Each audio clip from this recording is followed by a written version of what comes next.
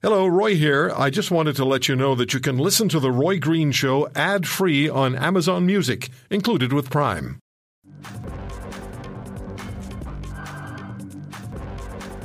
Reading a story by Melissa Gilligan, online reporter for Global News. And this is from Friday.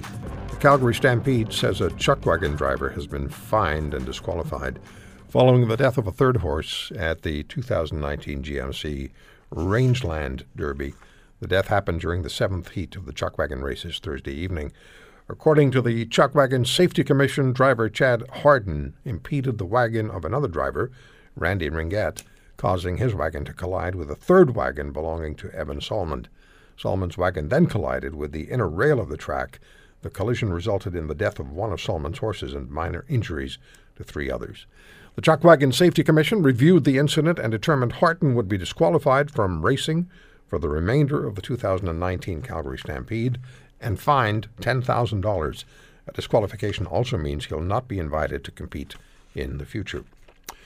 So a lot of talk about the Stampede, lots of talk about animals. It's always an issue. And I'm going to talk to Rebecca Breder about that now. She was on the air with us just a few weeks ago when we were talking about the export of Canadian horses for slaughter to places like Japan and the manner in which they're transported, which was hugely disturbing. I didn't think I'd have you back on another issue very quickly, Rebecca, but thank you very much for taking the time. Good afternoon. Thanks so much for having me. Not that I'm not always glad to talk about animals, by the way. Right. No, I know. I trust me, I'd rather not be talking about this or thinking about this either. Yeah. So what's your personal and then your professional reaction to horses dying and being injured at the Stampede? And it's a tough question to phrase, but what do you say? I don't think that there's any question that this is absolutely terrible and, more importantly, completely unnecessary in this day and age. We simply don't need to use animals in entertainment anymore for human purposes or any purposes for that matter.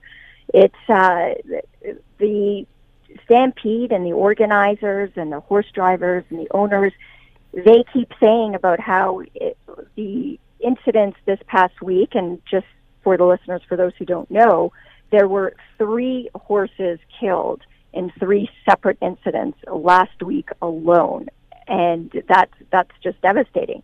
They keep saying, they being the owners and Stampede organizers, how this is unfortunate and they're unpredictable deaths, but I'm sorry, when you have deaths that happen every single year in chuck wagon racing at the Stampede or in other events at the Stampede, that's not unpredictable anymore. It's certainly predictable. What's unpredictable is the number of horses that are going to die every year, but we certainly know that there will be at least some injury or some deaths.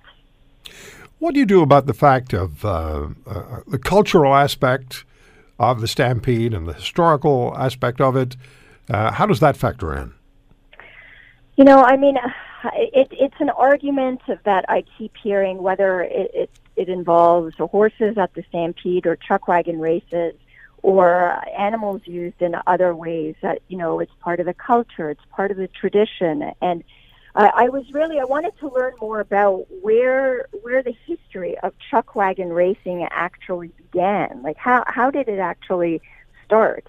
And what I found, and I would love to hear from the Chuck Wagon Association, but no one really knows exactly how it began. There are different theories. One theory is that the founder of the Stampede saw a chuck wagon race back in the early 1900s and thought it would be cool to have it at the Calgary Stampede. There's another theory about how there were cooks from 2 chuck wagons that did an impromptu race after a barbecue, and that's what inspired the event at the Stampede. So no one really knows how it started. But quite frankly, the bottom line is, regardless of how it started, and regardless of how long chuck wagon racing has been going on, it doesn't matter. What matters is that horses are experiencing severe stress and anxiety. We're seeing deaths. And it is, bottom line, it's cruel to be doing this to horses, to expose them to risks that can potentially kill them, as it has.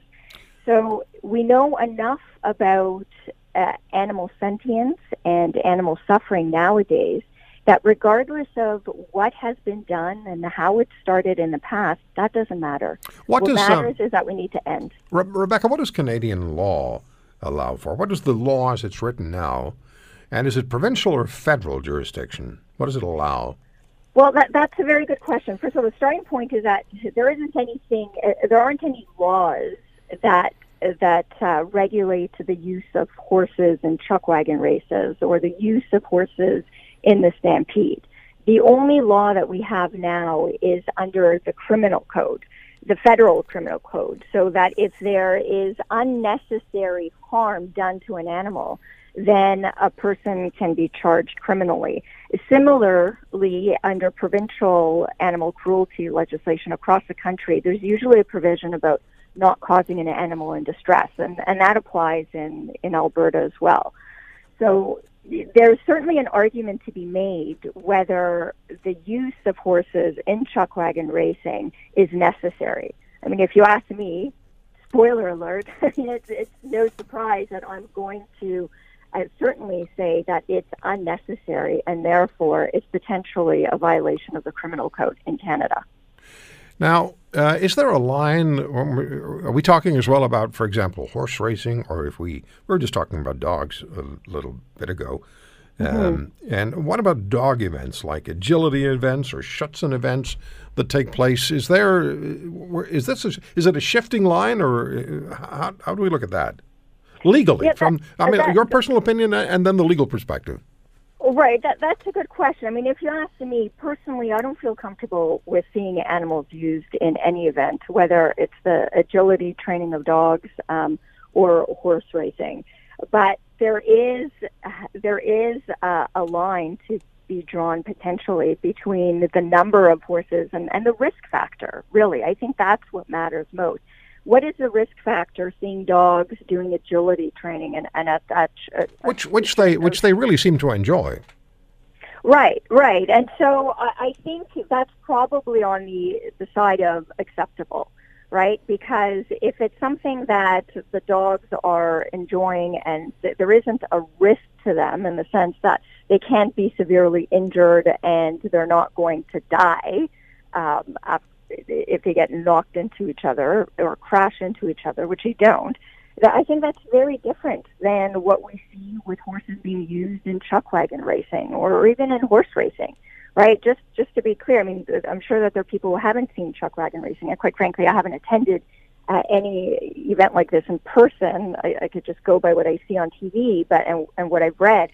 But the whole purpose of chuck wagon racing is to get a whole bunch of horses together in very close proximity to race as quickly as they can, pulling these very heavy carriages, turning very tight corners. So the recipe is one of disaster. It's just about to happen. Do you see the law then changing federally, provincially to outlaw animal events which include animals which have the potential to place the animal in direct danger? Do you think the law is going to change to close down such events? I think that we're already starting to see a very obvious trend towards ending animal exploitation. I mean, we recently had Bill S-203, which is the law that now bans cetaceans in captivity. That passed federally just this past summer, and that will outlaw, and it does outlaw, the use of whales and dolphins in captivity for human entertainment. We see the end of, or the shifting, I shouldn't say end, I'd love to see the end, but a shift in the lower use of animals in circuses, right? You look at Cirque du Soleil and they're unbelievable how amazing right. they are. I have about a minute left. Yeah, and they don't use animals. So I think the shift is really seeing the end of the use of animals in entertainment, and whether the law will change to ban the use of horses in chuck wagon races, I think we may be able to see that, not next year, but in the coming years. Rebecca, thank you for the time. Appreciate talking to you. Welcome. Thanks. Bye-bye. Rebecca Breder, animal rights lawyer in Vancouver. If you want to hear more, subscribe to The Roy Green Show on Apple Podcasts, Google Podcasts, Spotify, Stitcher, or wherever you find your favorites. And if you like what you hear, leave us a review and tell a friend. I'm Roy Green. Have a great weekend.